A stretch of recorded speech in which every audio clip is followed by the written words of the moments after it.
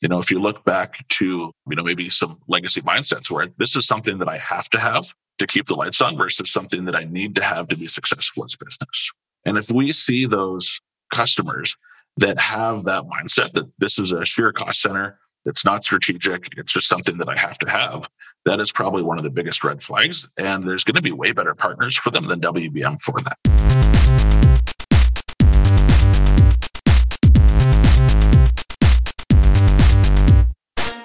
Welcome to Evolved Radio, where we explore the evolution of business and technology. I'm your host, Todd Kane.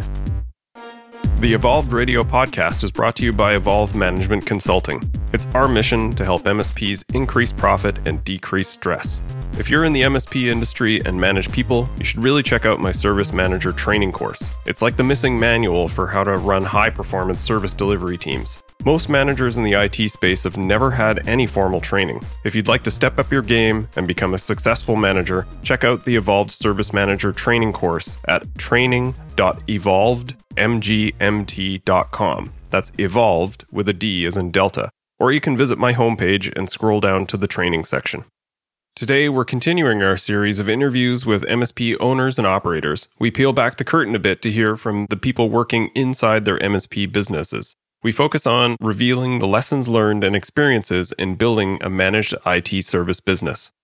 Joining me on the podcast today is Keith Dazer, Director of Data and Security with WBM Technologies. Keith came to the technology field from sales, and we chat about building a funnel, why selling IT service contracts is harder than selling products, and how to manage a skeptical prospect. It's a great episode with a few tips that could help you grow your business. So please enjoy my conversation with Keith.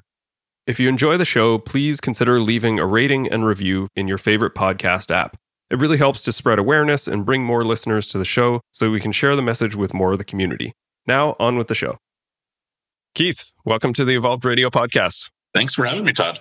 So, Keith, we're going to be chatting quite a bit about sales and funnel development with you. Your role with WBM is Director of Data and Security Practices and focused primarily on business development. Is that right?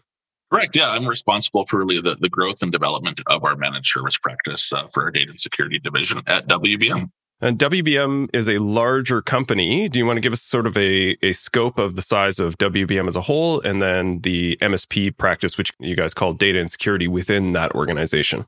For sure. So WBM's an organization that's been around since about 1950. We started off selling typewriters, and as you can probably imagine, we don't sell many of those anymore. But really, right now, we're focused on selling four key things across Western Canada. So we have a data and security practice, which you mentioned. We have our end user computing practice, enterprise service desk, and our managed print, which is a lot of our legacy business there. With that, we have about 400 WBMers that span Western Canada. And then from a size perspective, we're in that $100 million revenue, north of the $100 million revenue range. And the size of the WBM on that number is the full company, and then the MSP practice, the data and security practice, is a smaller subsection of that company, right? For sure, yeah. So from the MSP practice itself, we're around 60 individuals on that segment of the business, as well as around $20 million in revenue. Okay. And still a very sizable team, very sizable practice, even for the MSP group as well. All right. So a lot to learn here from you guys, and I think on multiple aspects, but do want to focus a bit on that business development side, because you guys have obviously had a ton of success in growing a relatively, against industry standards, a very, very large MSP practice. So want to get some of the insights and the ideas about how you guys have achieved that. Maybe just to kick things off, you want to give us some perspective. I'm always very curious around people that end up in a sales role. And I kind of teased this before we started recording, but I don't know a lot of people that set out in their career and say, I'm going to be a salesperson. So I imagine there's always a story about like how someone comes into a sales role. Do you want to give us a bit of your background and your career path into that role? For sure. And I think you're right. No one kind of woke up in grade 10 or whatever, being like, you know what, I'm going to get into sales right after I graduate. And I definitely fell into that camp.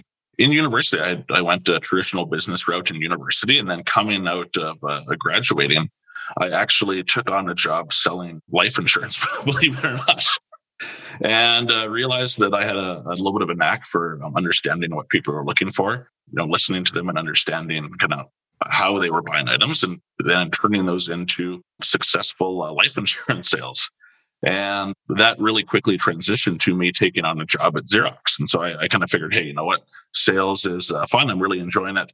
Xerox at that point in time was really known for its sales training program. And I thought, what better way to start a sales career and what better way to get into the technology industry? That brings an interesting point. Like, I've had some basic sales training in the past, and it was by no means anything really intricate, but I would say it was more than most get. Like, I worked at Future Shop, which as a fellow Canadian, you'll recognize it was kind of like the Best Buy of Canada before Best Buy bought them eventually. And I was out there selling computers in the retail store, but they had actually a pretty decent sales training program. And it sort of maybe brings the idea that I think more people need sales training, even if it's just like Sandler or whatever some of those sales programs are. I imagine like you were doing some sales before that training program, but I have to imagine it accelerated your skills quite a bit. Do you recognize that? 100%. And I think, I'm not sure if they do it anymore, but we were essentially transplanted into we flew across the country to Toronto. We spent 2 weeks at a basic training program, and that's all you did for 2 weeks. And there was some of the most uncomfortable situations I've been in my life. You had to make, cold calls in front of a room of your peers. Oh, wow. And I think a lot of that foundation of learning to, learning to answer challenging questions and learning to be a little bit uncomfortable helped to set up success longer term as well. Yeah. So you kind of teased that as a good segue to the next section I want to ask you about is building a sales funnel, right? And again, this is an area that a lot of MSPs and IT service providers, they need to be able to do to grow their business, but it's not necessarily something that, as you said, people are really comfortable with. You guys have built a very successful practice, and what would you attribute some of that growth to? How do you guys think about the development and growth of a funnel? So what I will say is that the view at WBM of how we develop and grow our funnel is significantly different than my first experiences at Xerox. So if I think about it, initially when I was starting my career, it was very activity focused. You need to do 50 cold calls to generate 10 meetings, and that out of those 10 meetings, you get, 2 sales. At WBM, we've really taken a different approach based around something that we kind of hold near and dear from a book called Good to Great. And that concept from Good to Great was actually so popular that Jim Collins wrote a small, I think it's called a noveletta around it. But it's this idea of the flywheel. And that flywheel has really inspired our whole sales framework and how we go to market. And it's not activity based. It's not about a bunch of cold calls, but ultimately it's about finding ways to make our customers heroes and have them tell the stories of the things that they're doing. And there's a whole flywheel approach that we have adopted that gets us in a position to make our customers successful and tell their own stories and tell their own successes. And that inherently has attracted a lot of customers that share those similar values, that want to achieve the same things. And a lot of our growth has been through that versus making infinity cold calls. What does that look like?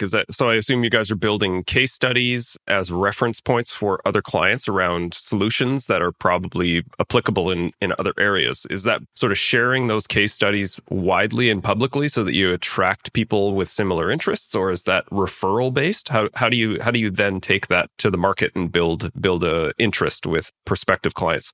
It's a little bit of both. And it really starts off with that idea of having those right customer relationships and then taking those customer relationships and actually getting in place solutions that are managed.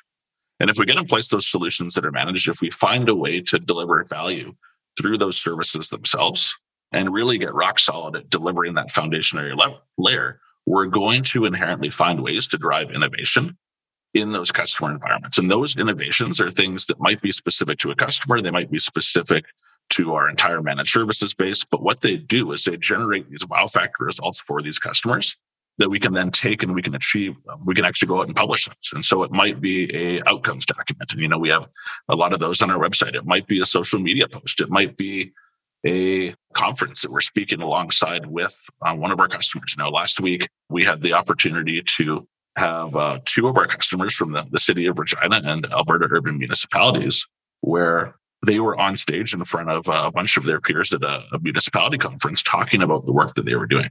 And it's by then taking those wow factor results and using those to make our customers heroes, that it might be through their network, it might be through referrals, but that in turn finds a way to create more great customer relationships.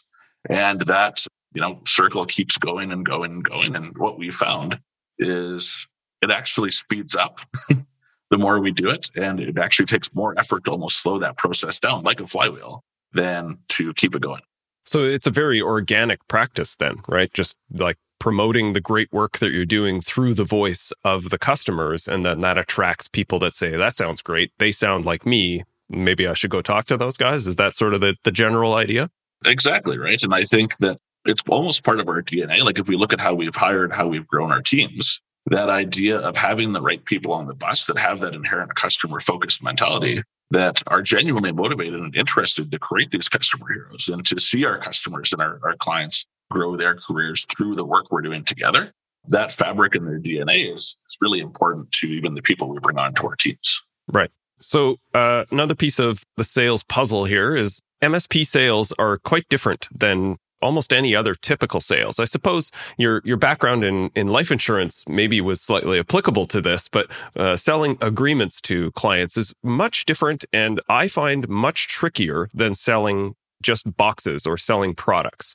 And I'm sure you've seen this experience of even taking a fairly seasoned salesperson and dropping them into an MSP to sell value-based agreements to clients is a bit of a tricky transition, even for a really good salesperson. Do you have some thoughts on sort of why that is and how you guys approach that?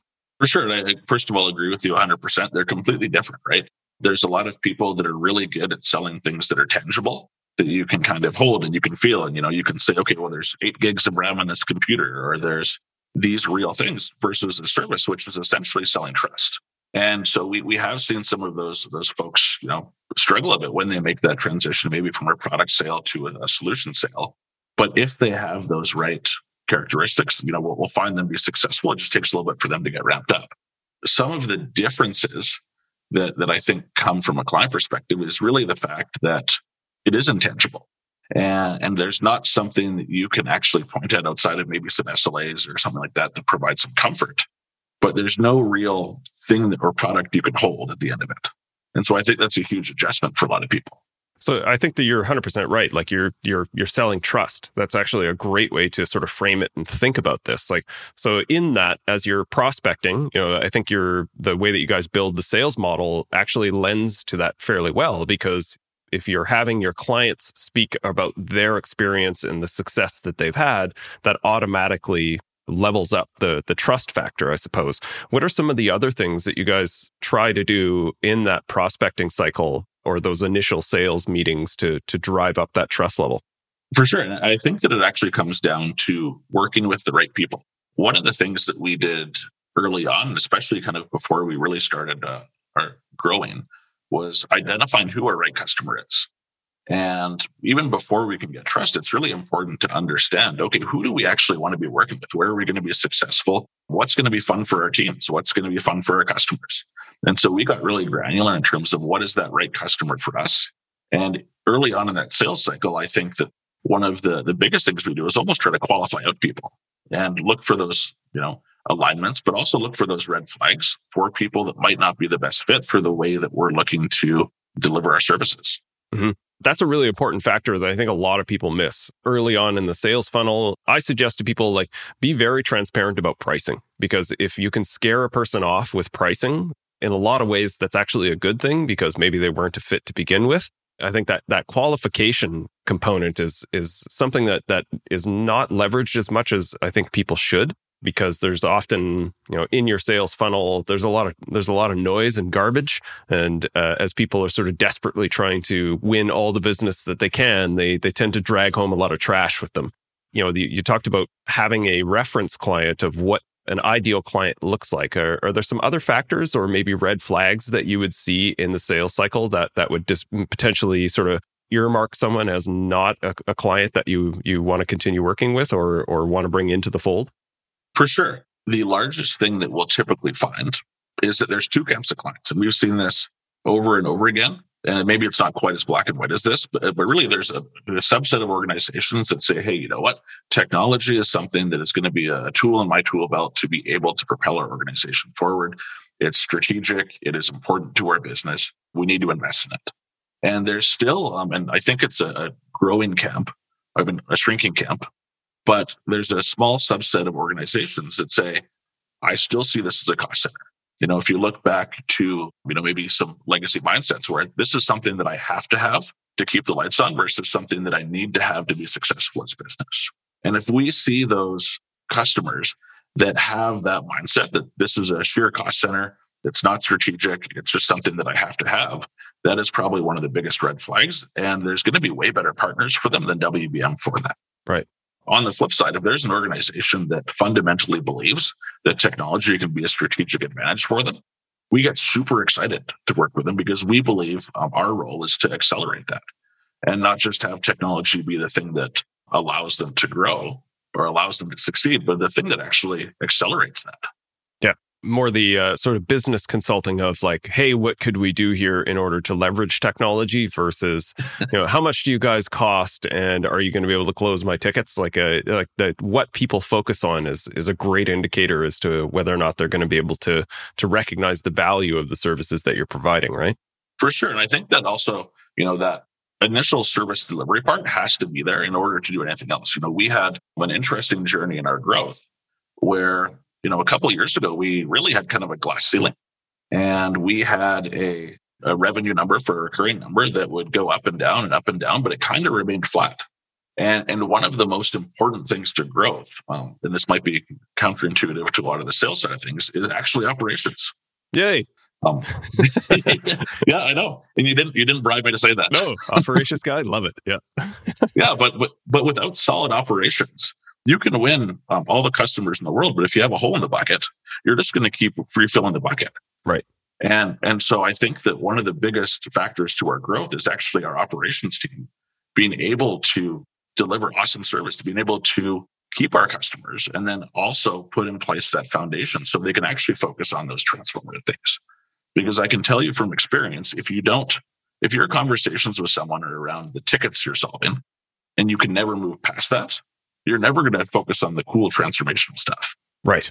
Yeah, that's a really, really important factor. I often say my expression is if you can't get service right, the customer will never listen to anything else you have to say, right? That just monopolizes all of the conversations. They're just so fixated on those things. So I think that's a really, really important factor. But it also, I think, maybe calling back to your flywheel, the success of a sales and biz dev team is contingent on the delivery of what they're selling. And this is something that I've seen historically in my work with salespeople is that their level of confidence in the service that they're selling is almost a one-to-one correlation in their success in selling. Do you find that as well? 100%. And if we look at that, the idea of the flywheel is if any one of those cogs along the flywheel isn't working, then it stops dead in its tracks. And so, I mentioned that area of services being the value and having that in place is one of the first steps in the flywheel. And if that doesn't exist, there's no possible way to deliver innovation or to deliver wow factor results. And so, it's really cool when you start to see in practice where each team contributes along the way. But I, once again, haven't been bribed to say this, but the operations team is really right at the heart of being able to turn that flywheel. Right. So maybe an MSP listening to this and wanting to invest a bit more in your sales and business development, or you have a small team that you're looking to grow. You've started to bring on some salespeople into your team, and I'm curious about sort of what you've learned both historically and more recently on enablement of those salespeople. We talked about, it could be someone that doesn't necessarily have a history in sales, maybe some level of exposure, or, someone who has a great track record selling product, but the transition to value-based agreements is different. What are you guys focusing on, or what would you advise other people to think about in enablement of sales and business development for an MSP? I think the biggest thing is finding the right people. And I mean that in a couple of different ways. The first thing is actually finding people that share those values before anything else. You can teach experience, you can teach technology, you can't teach inherent cultural values. How are they going to mesh with the organization? Are they going to align with their customers? Are they going to want to do the right thing? And we've, across the whole organization, really had a foundation of getting the right people on the bus first, and then finding that spot for them as they kind of grow into those things. When we started building out our go-to-market strategy and started to add people to that team, there was this initial instinct to try and organize everything first, and to try and have this giant org chart and plan 15 years in the future. And all of a sudden, when it's 300 people, here's what it's going to look like. And I got some really good coaching from Brett and Joanne, the owners at WBM, that really said, focus on the people.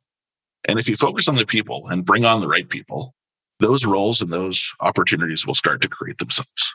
And I can 100% say that is the exact way that's starting to evolve. We're starting to see these people grow already. We're starting to see them contribute and lean towards different things. But starting with the right people is really the foundation of building that out. Okay. And maybe a final question, potentially, unless we sort of drift on to something else. But I'm curious your thoughts on this, that sales and sort of biz dev as a practice is a bit of science and art. And I think people lean a bit too far to the idea of like it's personality based and it's more art than science. What's sort of your feeling on sort of the practicality of that? Is sales a system, or is it leveraged on personality? Like, how do you view that? I think that there needs to be systems around sales, but people buy from people. Right. And, I think that the idea of this kind of smooth talking salesperson probably isn't who people buy from anymore. Right. People buy from people that they like and that they want to work with. We have a huge focus on really facilitating that customer buying journey, because the fact is, with the internet, with all the posts out there, with the referrals, people kind of know what they want to do before they're even buying something. Mm. And our role is really to be a custodian of that experience and make it as awesome for them as possible through that process. And if we can do that, it sets our operations teams up for success when they're going live. It helps to get those initial flywheel turns going, and it's way more fun. And that's the other thing that we, as a team, we really focus on is, if it's not fun, then we probably shouldn't be doing it. There's a really big difference between growth that stresses everyone out and no one's sleeping at night and everyone's kind of pulling their hair out and frantically. And then also growth that feels good and produces energy and energizes the team. And everyone's kind of excited about the next customer that we're bringing on. And that feels way better. Yeah, 100% agree. That does lead to another question. There's sort of this age-old tension between the operations team and the sales team. And you're heaping praise onto the operations team and in their ability to enable what you guys do. What are your thoughts around sort of that tension, that historical tension, and that relationship between the sales team and the technical team? I think that when you focus on bringing on the right customer, that a lot of that dissipates. Because a lot of the tension, if you think about the historical tension that might exist between those two sides of an organization, is the sales team wants to sell a whole bunch of stuff. So, you mentioned they bring a whole bunch of garbage along with it. And then the operations team has to support it somehow. And they're left kind of holding this weird mix of customers, some which are awesome, some which maybe are a lot more of a struggle to support. And so if you can hone in on that ideal customer that you want to support, and it's going to be different for every organization, and that belief is shared between both the operations and the sales team, and you really stick true to making sure that you keep that going, that's going to be a thing that really reduces that friction between the groups, and in fact aligns them completely in moving forward together. Awesome. Yeah, that's great. Anything that we haven't covered that you think would be interesting to touch on or helpful for people either growing their practice or starting their practice? No, I think that this has been awesome. I in terms of any last words, maybe the idea of really bringing the right people on the bus is probably one of the most important things. And then focusing on the customer and having fun. So if we have a blast with a lot of our customers. A lot of our customers have become our friends. And I would have it no other way.